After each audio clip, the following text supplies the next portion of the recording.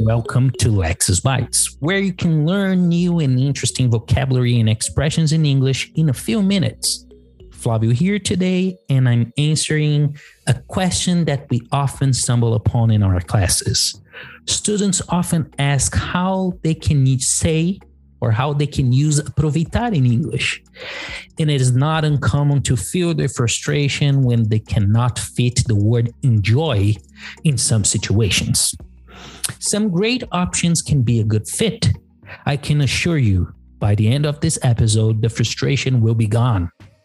I present to you the phrasal verb, take the opportunity. It is to make practical and worthwhile use of a particular event, situation, happening, or occasion to accomplish something.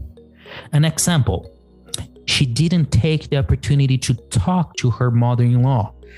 They were both in the same place at the same time, but she didn't use the opportunity to do something, to accomplish something, or she took the opportunity to talk to her mother-in-law, right? I do not know if you have ever watched a movie called Dead Poets Society. It's a great movie. In that movie, Robin Williams, as John Keating, says to his students, "Carpe diem." Seize the day, boys, and make your lives extraordinary. When you seize an opportunity, you take advantage of it and do something you want to do.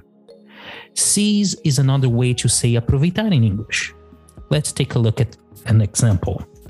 The government now hopes to seize the initiative on education, right? Actually, the government should seize a lot of opportunities, right? This podcast is an opportunity that you can seize to improve your English, your language in use, and in order to become fluent, right? Thank you for your time. It was a pleasure to have you here. And that's all, folks.